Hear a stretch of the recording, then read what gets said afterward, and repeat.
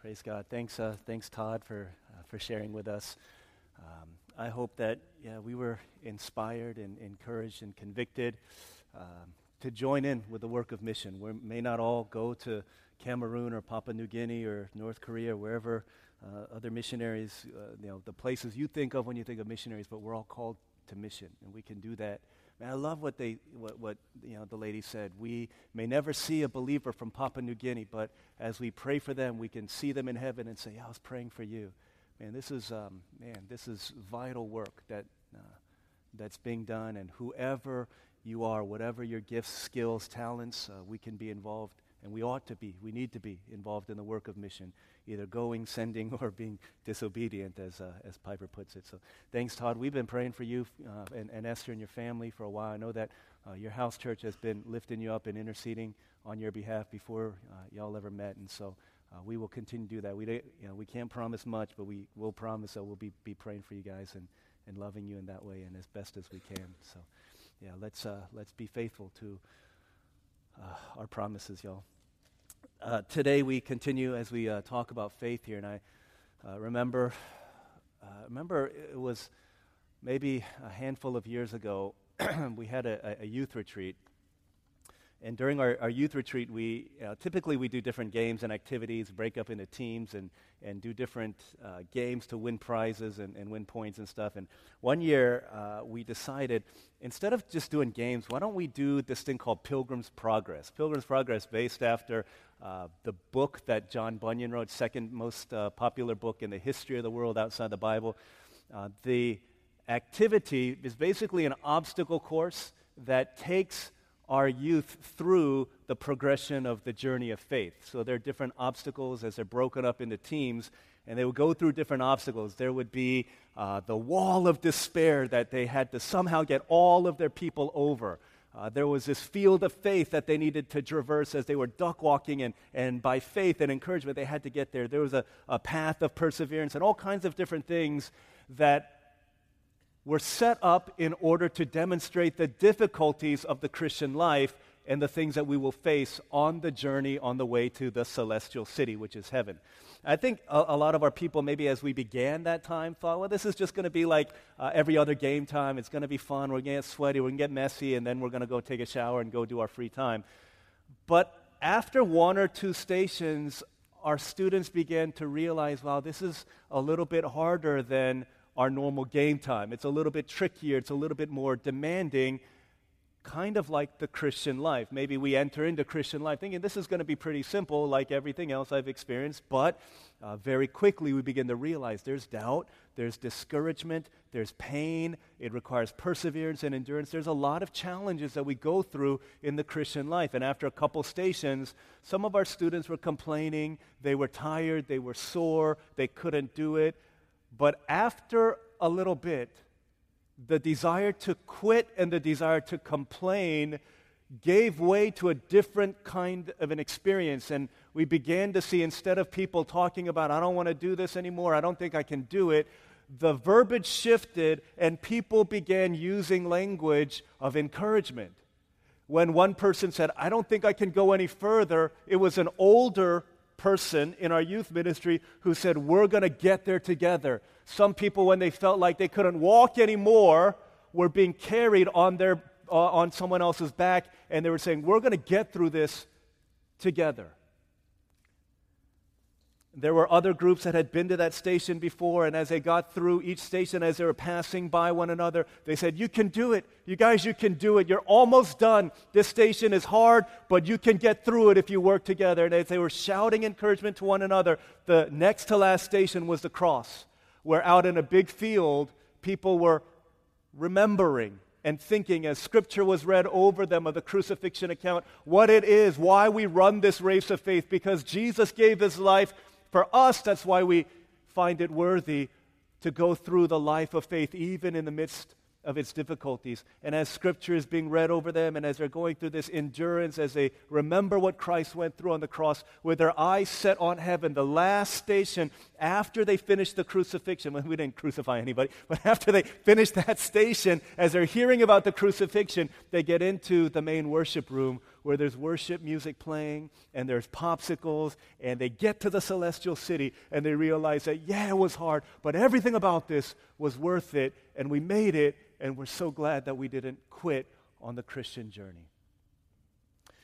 Hebrews 11 tells us that on this pilgrim way, there are clouds of witnesses. There is a cloud of witnesses. There's a cloud of faith who has been there and done it, and at the same time who runs alongside with us, who are shouting at us, reminding us and encouraging us that it's worth it. Keep on going. Don't give up, because when you get to the other side and you see what we now see, you're going to realize that everything we endured was so worth it. Today, as we look into Hebrews 11, chapter 4, I want to look at the first face in the cloud of faith and see what he tells us about faith and what it is to live a life surrendered to the Lord God. Let's look at Hebrews chapter 11. We're going to read verse 4, just one verse.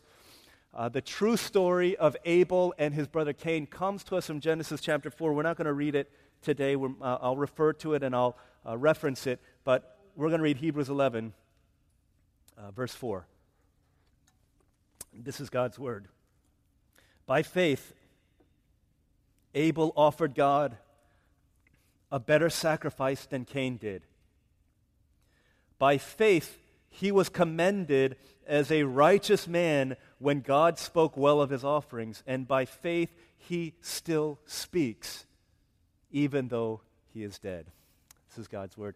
3 times it says in here, by faith, and then a clause follows it. I want to talk about the faith of Abel. In Abel and Cain, in their true story, there are 3 firsts that come, at least 3 firsts that come. One, we see the first siblings in Scripture.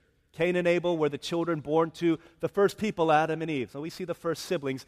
The second thing we see is the first sibling rivalry. Right? You wonder why you can't get along with your brother, why you can't get along with your sister. It goes all the way back to the first siblings, Cain and Abel.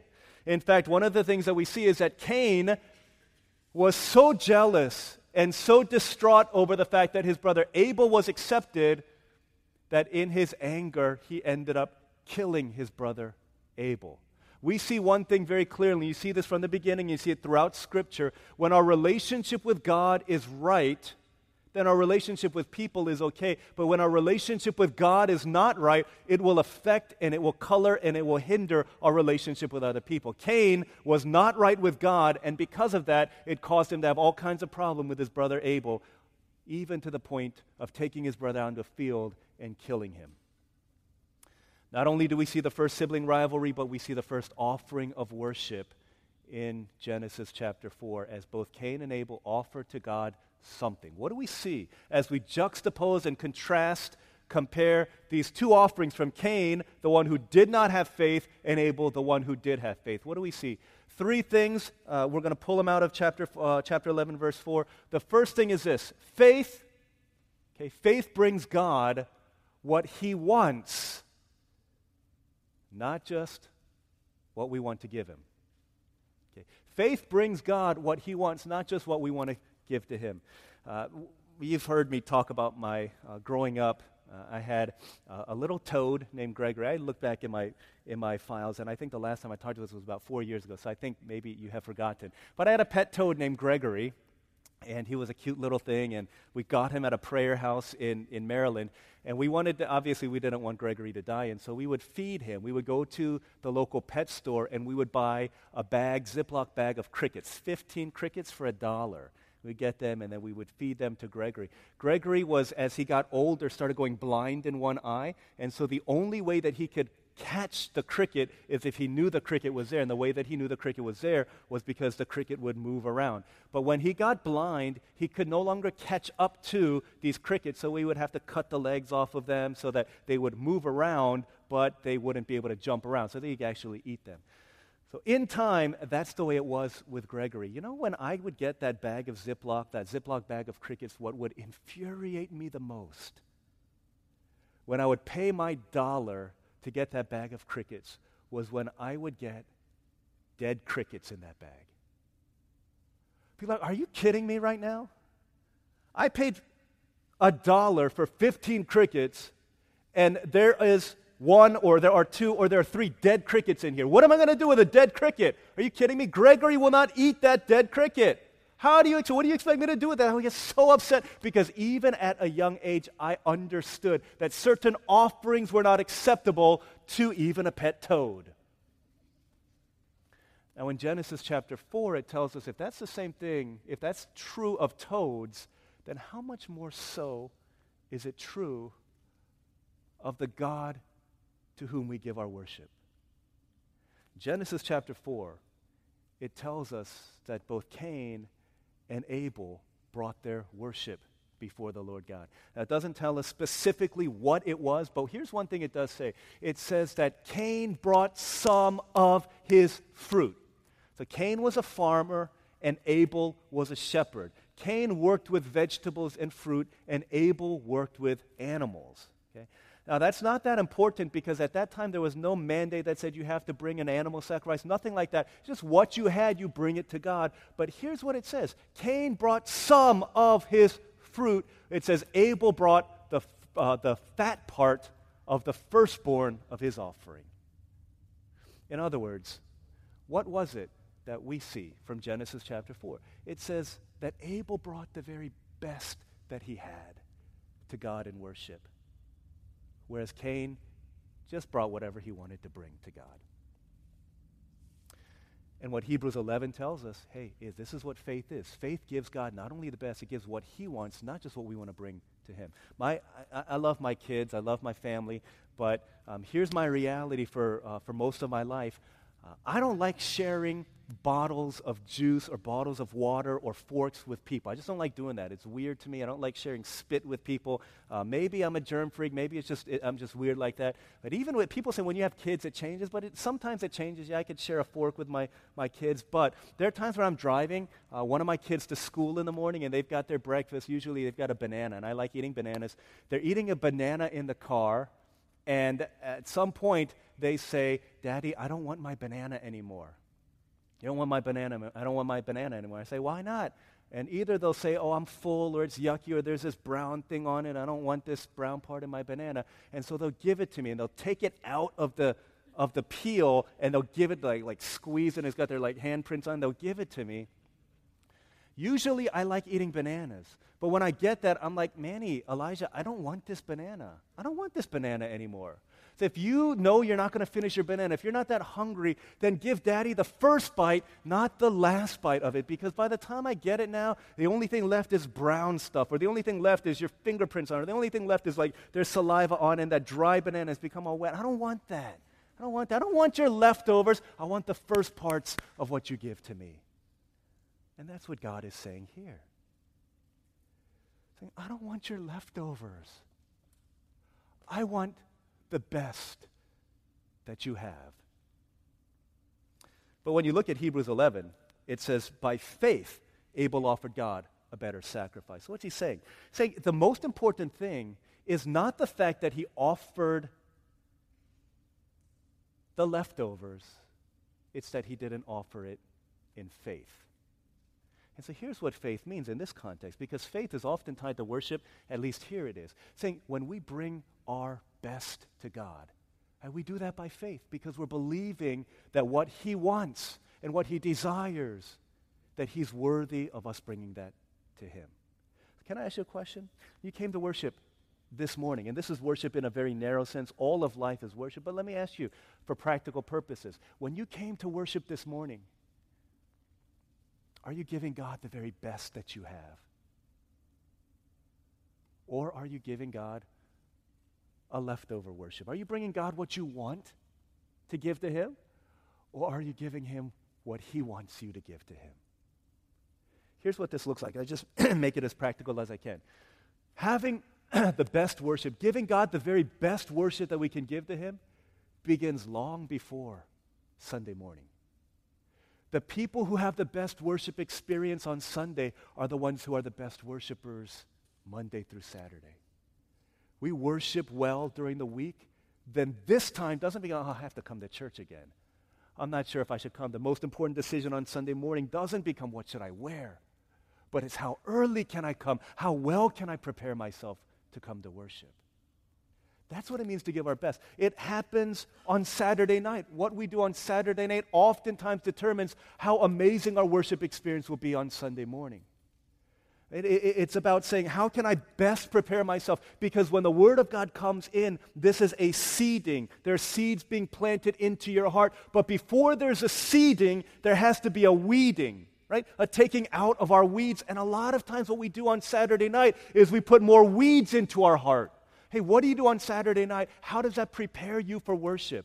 If I'm investing into my heart things like sensuality and violence and cursing by the things that I watch on TV or the places that I go, by the people that I hang out with, then I can't give my best to God on Sunday morning.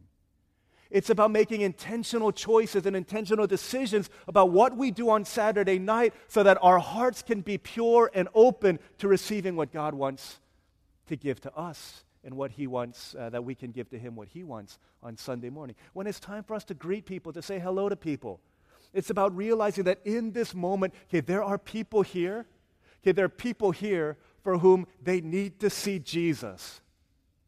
And I can be as like Jesus, the hands and feet of Christ, to somebody here who desperately needs Him today. See, here's what a lot of us say, you know what, I'm an introvert. I just want to sit by myself. I'm going to come in late. I'm going to hang out in the bathroom, and I'm going to roll up as soon as the announcements start coming on. But here, worship, giving our best worship to God, means understanding that I have the ability to give to somebody a blessing that they desperately need in this time and in this place. So I was saying, I can't go and I'm not going to get energized by saying hello to 15 people, but maybe there's one person that I see who's new, or there's one person that I see who looks alone, or there's one person I haven't seen in a while, and I'll just go and I'll talk to them, and I'll be the hands and I'll be the feet of Christ when I'll go to that person. I will treat them as if they were Jesus, and I will look at them as if I were the hands and feet of Christ. That's why we do what we do. It's not because, we need some time for people to come in here and this is the buffer so that people can come in on time. That's not what it is. There's very much intentionality because in giving our best worship, there are people who need to belong before they can believe. And that's what it means why we do this time to give our best to God. And then the times of singing come. It means that our hearts are ready, that we're not just watching, we're not here to listen to a concert, we're not just here to listen to other people sing. We're here to give of ourselves because when we sing this is what God commands in Scripture. He doesn't say, listen to other people sing with all of your heart. He says, sing to the Lord. He never gives a caveat if you sing well or if you've got a nice voice or if you're not tone deaf. He says, wherever you are, whoever you are. That's why He doesn't sing beautifully to Him. He says, sing loudly to God. He says, I don't care how you sing. Just sing with all of your heart. Sing with your being. Give yourself to God. Because when you do, here's what happens. Your proclamation leads to conviction. But the other thing that happens is as you sing, you begin to bless other people. There are times when I'm looking at the words on the screen, and I've said this before, I'm having a hard time believing that thing to be true. But then I hear people around me and people behind me, and I know who's in front of me, I know who's around me because I've greeted them during greeting time, and I know what they're going through in life, and I know their stories, and I know what their experiences are, and I hear them singing, blessed be the name of the Lord, even in the midst of pain, even in the midst of difficulty, and that helps me to say, yeah, I believe this more now than when we began singing this song because I hear the songs being lifted up from the voices of other people.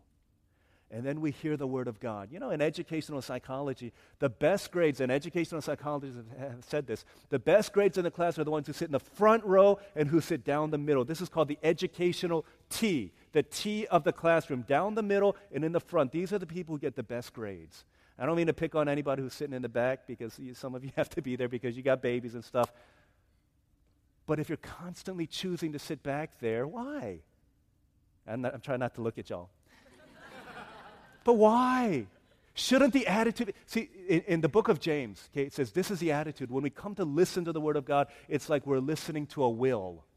Meaning someone has passed away, they're giving us an inheritance, and you have been included in it. If that was being given to you, would you not come early to make sure you didn't miss anything? Wouldn't you come and sit with just an eager sense of expectation? I'd be leaning up just to make sure I didn't... You said a 2015 Mustang. What is it? Just making sure that I'm hearing everything because I know that what I hear could give me life.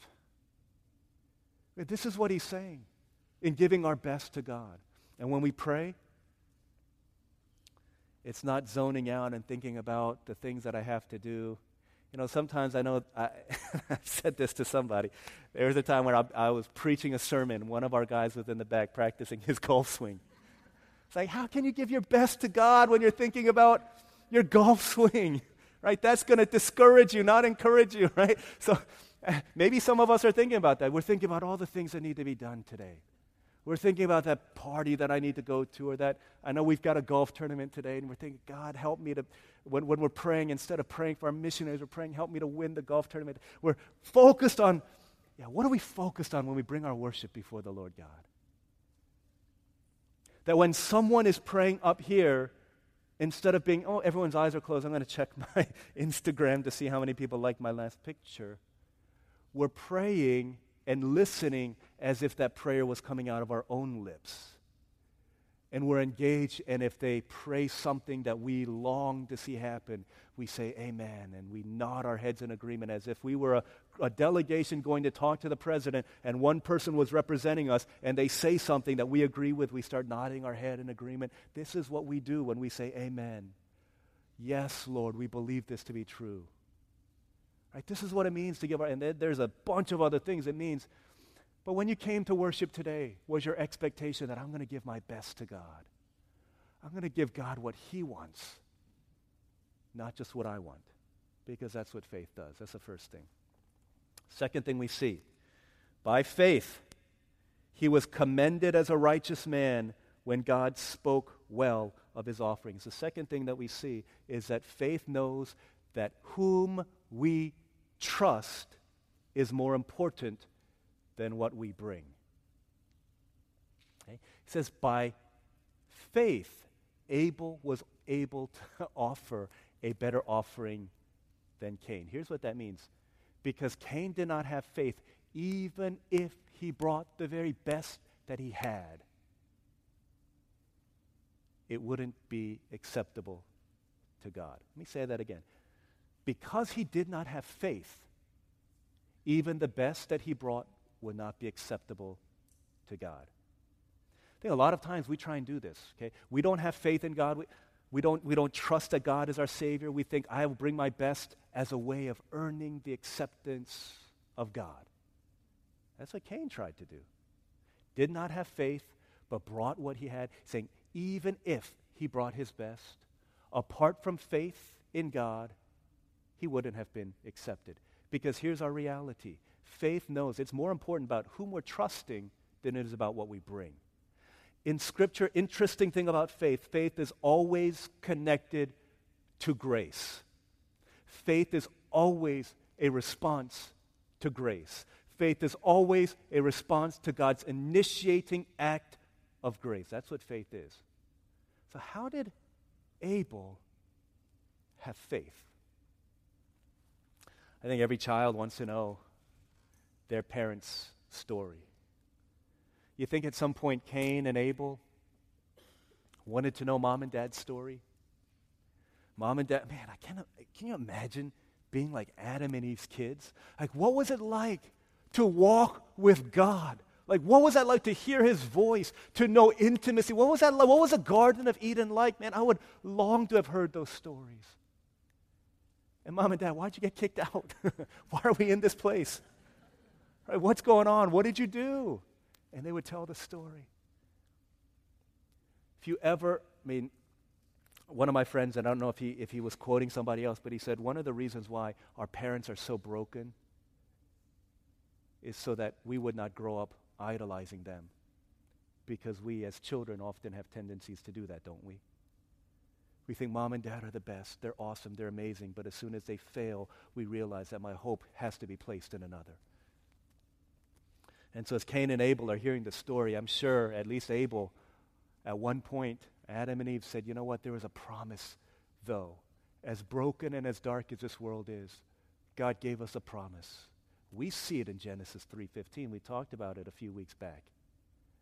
That one day the serpent who tempted and caused the fall of humanity into a spiraling decay into death and disease and sin, one day God said, I'm going to send someone.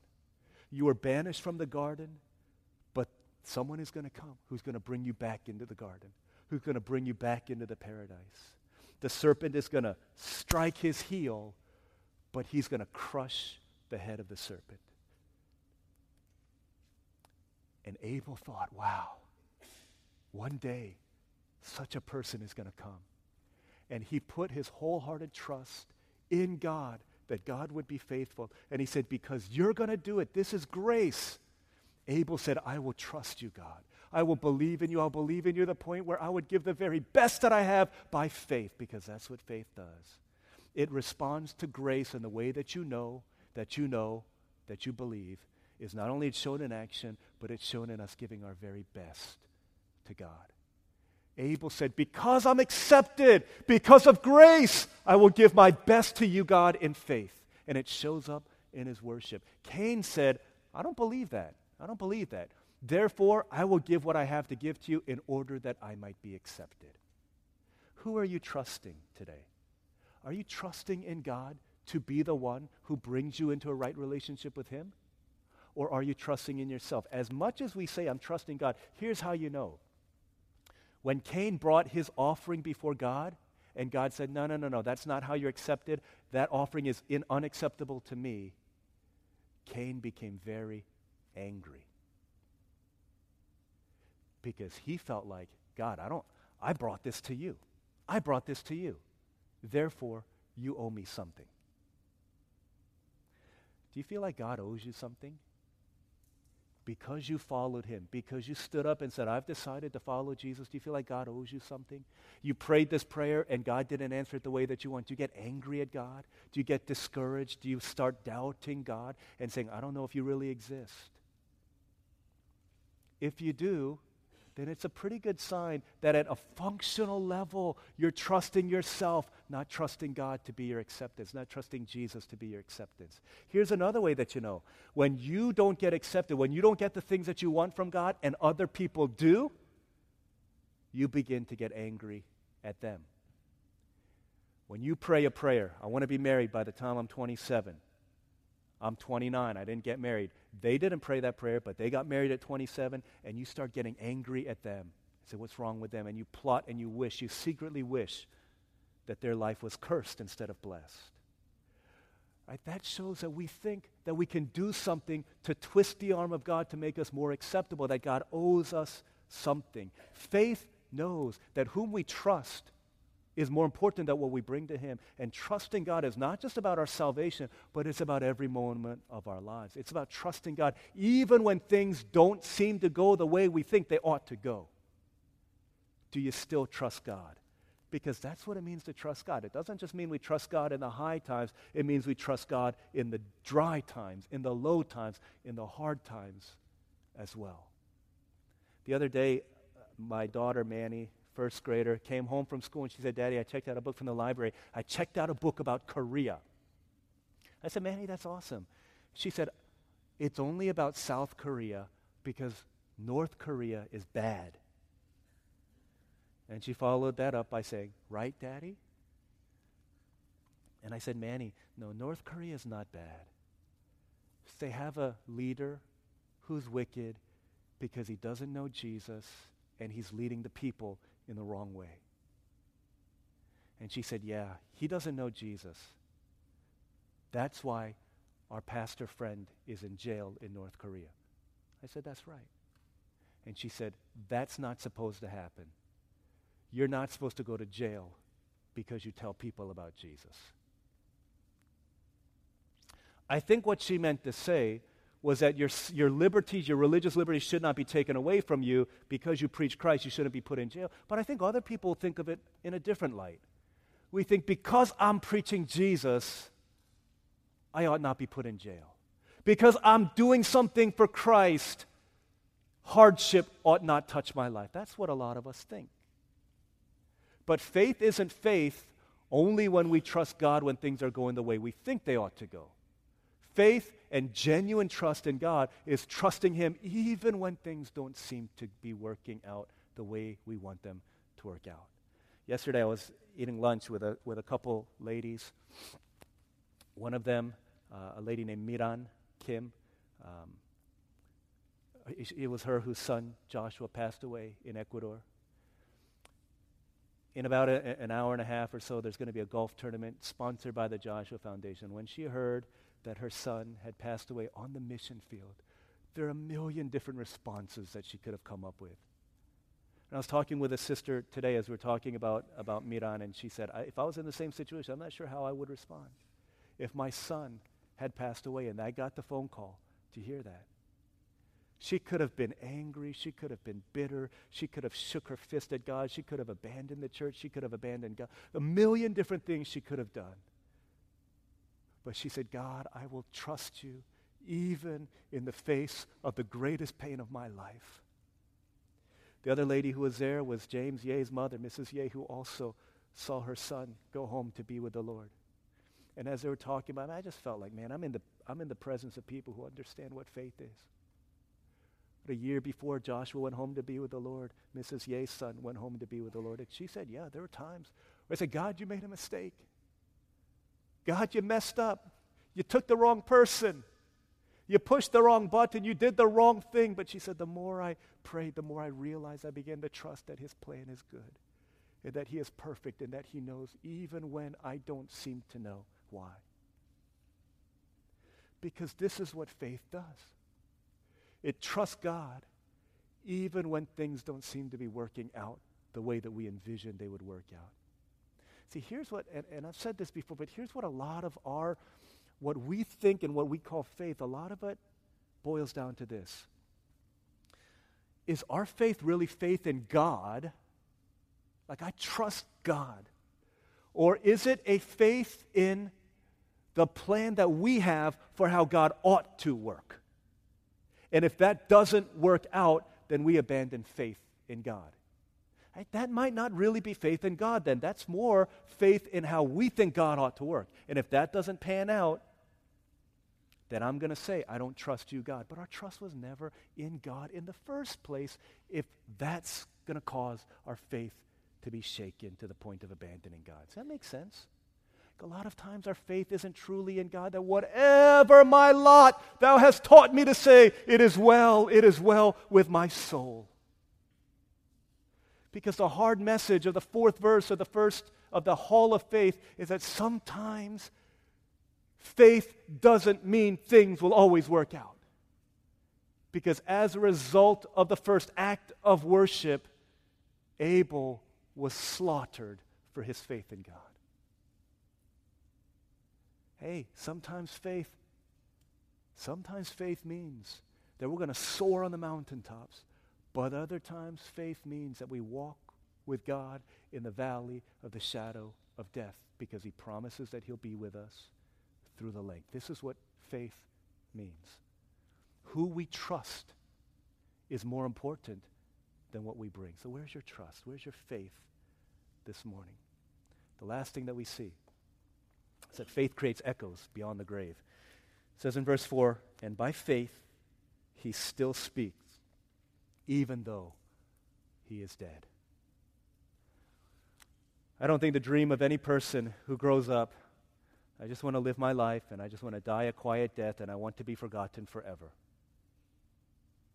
Our desire in life is that our life would resonate and that we would make a difference, that I would enter into this world and I would leave the world in a better condition than I left. I did my part to live out God's purpose in my generation before I went home to be with the Lord. Our desire is to leave a legacy, to make a difference, to have a life that reverberates long after we're gone. I hope that's our life. That's our dream. That's our goal. That's our aim. The Greek philosopher said, this is how you do it. Okay, this is how you do it. 3 things that you need to do. You need to build a home, you need to write a book, and you need to father a child. That's what they said to men. If you want to leave a legacy, right? Build a home, write a book, father a child. Because here's what Abel's life teaches us. In fact, the word Abel, he was named Abel. There's a Hebrew word, Hebel, after which Abel was named. If you took Hebrew like Pastor Daniel did, he would be able to tell you that Hebel is the main word found in the Old Testament poetic book of Ecclesiastes. What Hebel means is it means a mist, a vapor. It's here today, bam, gone tomorrow. That's what Abel's life was. And if we're wise, we understand that all of us, like Abel, are just a mist, a vapor. Take a spray bottle of water, you spray it into the air, it's there for a moment, and then it disappears. It says that's life for all of us. We don't know how hard the lever is going to be pressed and how long it's going to be, but all of us will fade into, dare I say, oblivion? But the longing of every heart is that my life would be remembered long after my days on earth are done. What does it say in verse 4 at the end? It says, by faith he still speaks even though he is dead. And Abel tells us how. He says, listen, you live a life of faith. You give your best to God. You trust God. Your life will echo into eternity. See, in the time when Jesus was living, in the time that the Greek philosophers were writing, okay, we look back on it and we can see there were two major powers. There was Caesar and there was Christ. In the time that Jesus was living, nobody would say Jesus was all that. He was just a messianic hopeful with a group of followers, but nobody really gave much credence to the Jesus movement until after he died, after he rose again, and the movement began to pick up steam, and it conquered the Roman Empire. But think about that. 120 people, right? 120 people gathered in the upper room, and they're taking on the mighty Roman Empire, the motto of which was, Caesar is Lord. You remember this, right? Romans 10:9. Everyone in the Roman Empire, this was their pledge of allegiance. Caesar is Lord. But Jesus and his people rose up, and it was this subversive movement where instead of saying Caesar's Lord, you would stand up and you'd say, Jesus is Lord.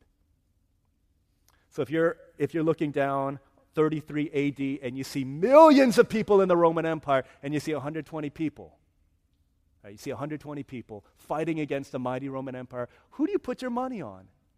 It's very interesting, isn't it? Because Caesar, Augustus, did the very thing that the Greek philosophers said to do.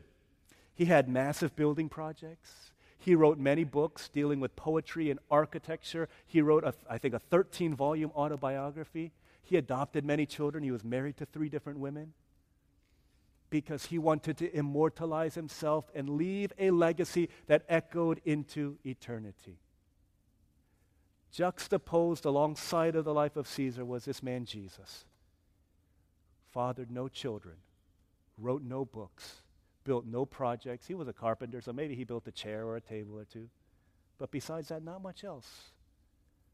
But his life was lived in full-hearted devotion to the Father, giving his best, trusting him in good times as well as in bad times, even if it led him to a cross.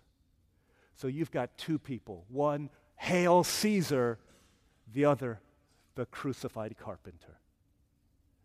And yet whose life echoes in 2,000 years later? See, what do we call ourselves? We call ourselves Christians. What does that mean? Christian literally means, right, you know this, little Christ. We number in the billions throughout the world. Little Christ. Little Caesars is a struggling pizza chain relegated to the corners of America. Who really left their legacy? Whose life really is making a difference in the world? See, we go one of 2 ways. We will either live for a life defined by a tombstone, or we will live a life that's defined by a testimony. One ends here on earth as Caesar's did, but the other echoes into eternity. The end of your life, if your obituary were to be written today, what would it say? And would you be happy with that? Are you giving by faith your best to the God of infinite grace in whom you trust? Are you walking with him? Only one life will soon be passed. Only what's done for Christ will last. Let me break some hard news to you. I think most of us think we're able. At least we're progressing to be like Abel. But here's our deeper, harsh reality. Most of us are really like Cain, aren't we? I don't give God what he wants. I give what I want to give to him. I don't give God my best. I give him my leftovers. I don't give him the prime parts of my day. I give him the time when I feel like I want to give it to him, and I'm ready. Okay, fine, God. I don't have anything left to do on my to-do list, so I'll spend time with you. Isn't that what we do? Aren't we a whole lot more like Cain than we are like Abel? Don't we get jealous when other people seem to be being blessed ahead of us? Don't we get jealous? Isn't it hard for us sometimes to rejoice with those who rejoice and to mourn with those who mourn because we're comparing ourselves to them, and if we're doing better than them, we feel happy. Then we can come alongside of them. If we're doing worse than them, we find it very difficult to rejoice with them. Isn't it hard for us to do that? Aren't we really a whole lot more like Cain than we wish to be? So how do we change? Here's how we don't change. By trying harder to be more like Cain, more like Abel. I don't need to try hard to be like Cain. I'm already like him. It's not even by trying harder to be more like Abel. I'm going to come earlier. I'm going to do all that. That would be trusting in ourselves, wouldn't it? To be more acceptable to God. How then do we change? To be less like Cain and more like Abel. Here's what happened. When Cain killed Abel in Genesis 4:10, it says, Cain, what have you done? Your brother's blood cries out to me from the ground. What does it cry? What is it saying? What's the message of Abel's blood? Anytime innocent blood is shed, whether it be the blood of Abel, whether it be the blood of an unborn child, whether it be the blood of a refugee who's been slaughtered, whatever innocent blood has been shed, their blood cries out. What does it say? Avenge my life. God, avenge my life. Justice must be served for the worth of my life that was unjustly taken. And the blood of Abel cries out, vengeance and justice, may it be yours, God. But here's what happens. In Hebrews chapter 12, verse 24, this is what the writer of Hebrews says. It says, you will come to Jesus, the mediator of a new covenant, and to the sprinkled blood that speaks a better word than the blood of Abel. What does that mean? That's what it means. If the only thing that cries out is the blood of Abel for vengeance, for justice, the better word spoken by the blood of Jesus. Because you see, Jesus too, like Abel, gave a costly sacrifice. He gave his best to the Father. He trusted in him until his dying breath.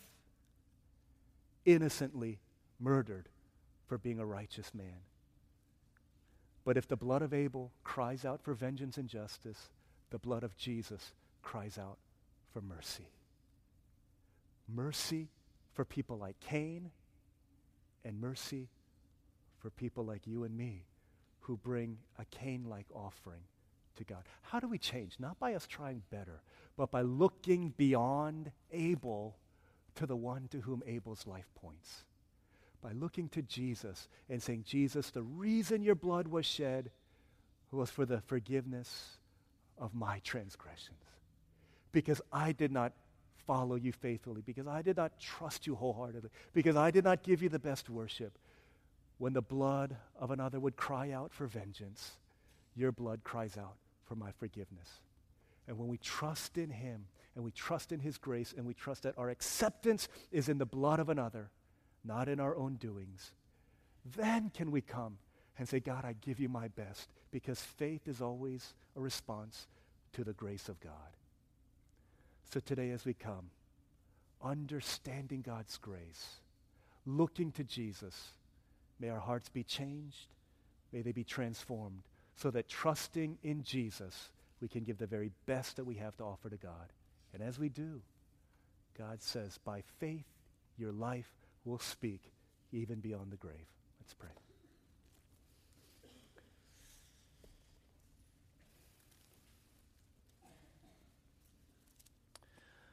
Let's respond to the mercy of God for just a couple moments right now. Can we do that? Part of giving our best to God in worship is right now saying, Lord, I want to think upon your grace. I want to think upon your mercy. I'm accepted not because I give the best offering. Remember, without faith, the best offerings are unacceptable. Let's renew our faith in the Lord Jesus Christ. Say, God, I rededicate my life to you. I recommit my life to you. I replace my trust in you again. My heart has wandered, and I've trusted in my own goodness, my own righteousness, my own deeds, my own efforts, and I've realized that they've been bankrupt before a perfect God. But what you alone can do for me, Jesus, through the cross and through your blood that was shed, is earn in my acceptance that I can come freely and give to you the very best that I have. It's not about what's in my hand, it's about what's in my heart that you look at. And you're looking for faith. Let's renew our trust in the Lord God today. Can we do that? If you haven't put your trust in Christ before, I'm not going to give an invitation here in this moment, but I'm going to say, why don't you do that? Why don't you pray in your heart, Jesus, come into my life. Be my Savior. Be my source of acceptance before God. Forgive me and help me to be who you want me to be. And for those who've already put your trust in Christ, but your faith has grown cold, let's rekindle that. Let's have a holy dissatisfaction. Say, Lord, I want to believe. I want to trust. I need you. If you are who you say you are, I can kick and I can scream and I can get bitter, but I want to be kicking and screaming, becoming bitter at the only one who's able to sustain me through these challenges. All right, let's pray together for just a minute or so. I'll pray on our behalf, and then we'll continue to respond by giving the best offerings that we have in faith. Let's pray. Let's respond for a minute right now before I pray for us and we continue in our worship.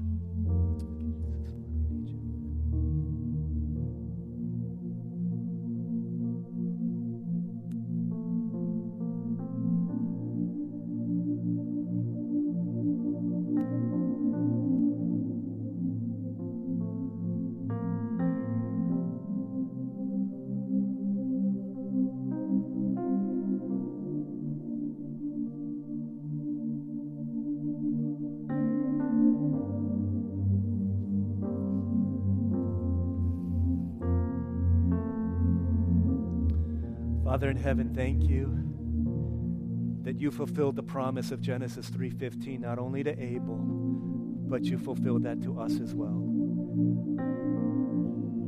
To the countless saints who looked forward to the fulfillment of that promise, and by faith they gave their all to you, even at the cost of their lives.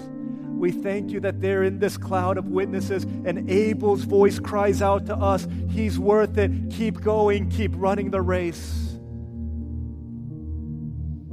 So that people like us who can look back on that promise and its fulfillment can see a reason why we clearly can trust in you.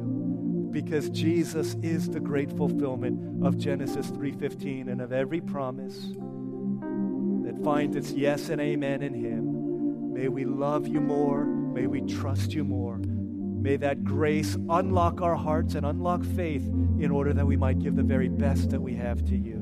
Thank you for loving us, for accepting us. We love you because you've loved us first. May we give you our very best in response, because that's what faith does. In Jesus' name we pray. Amen.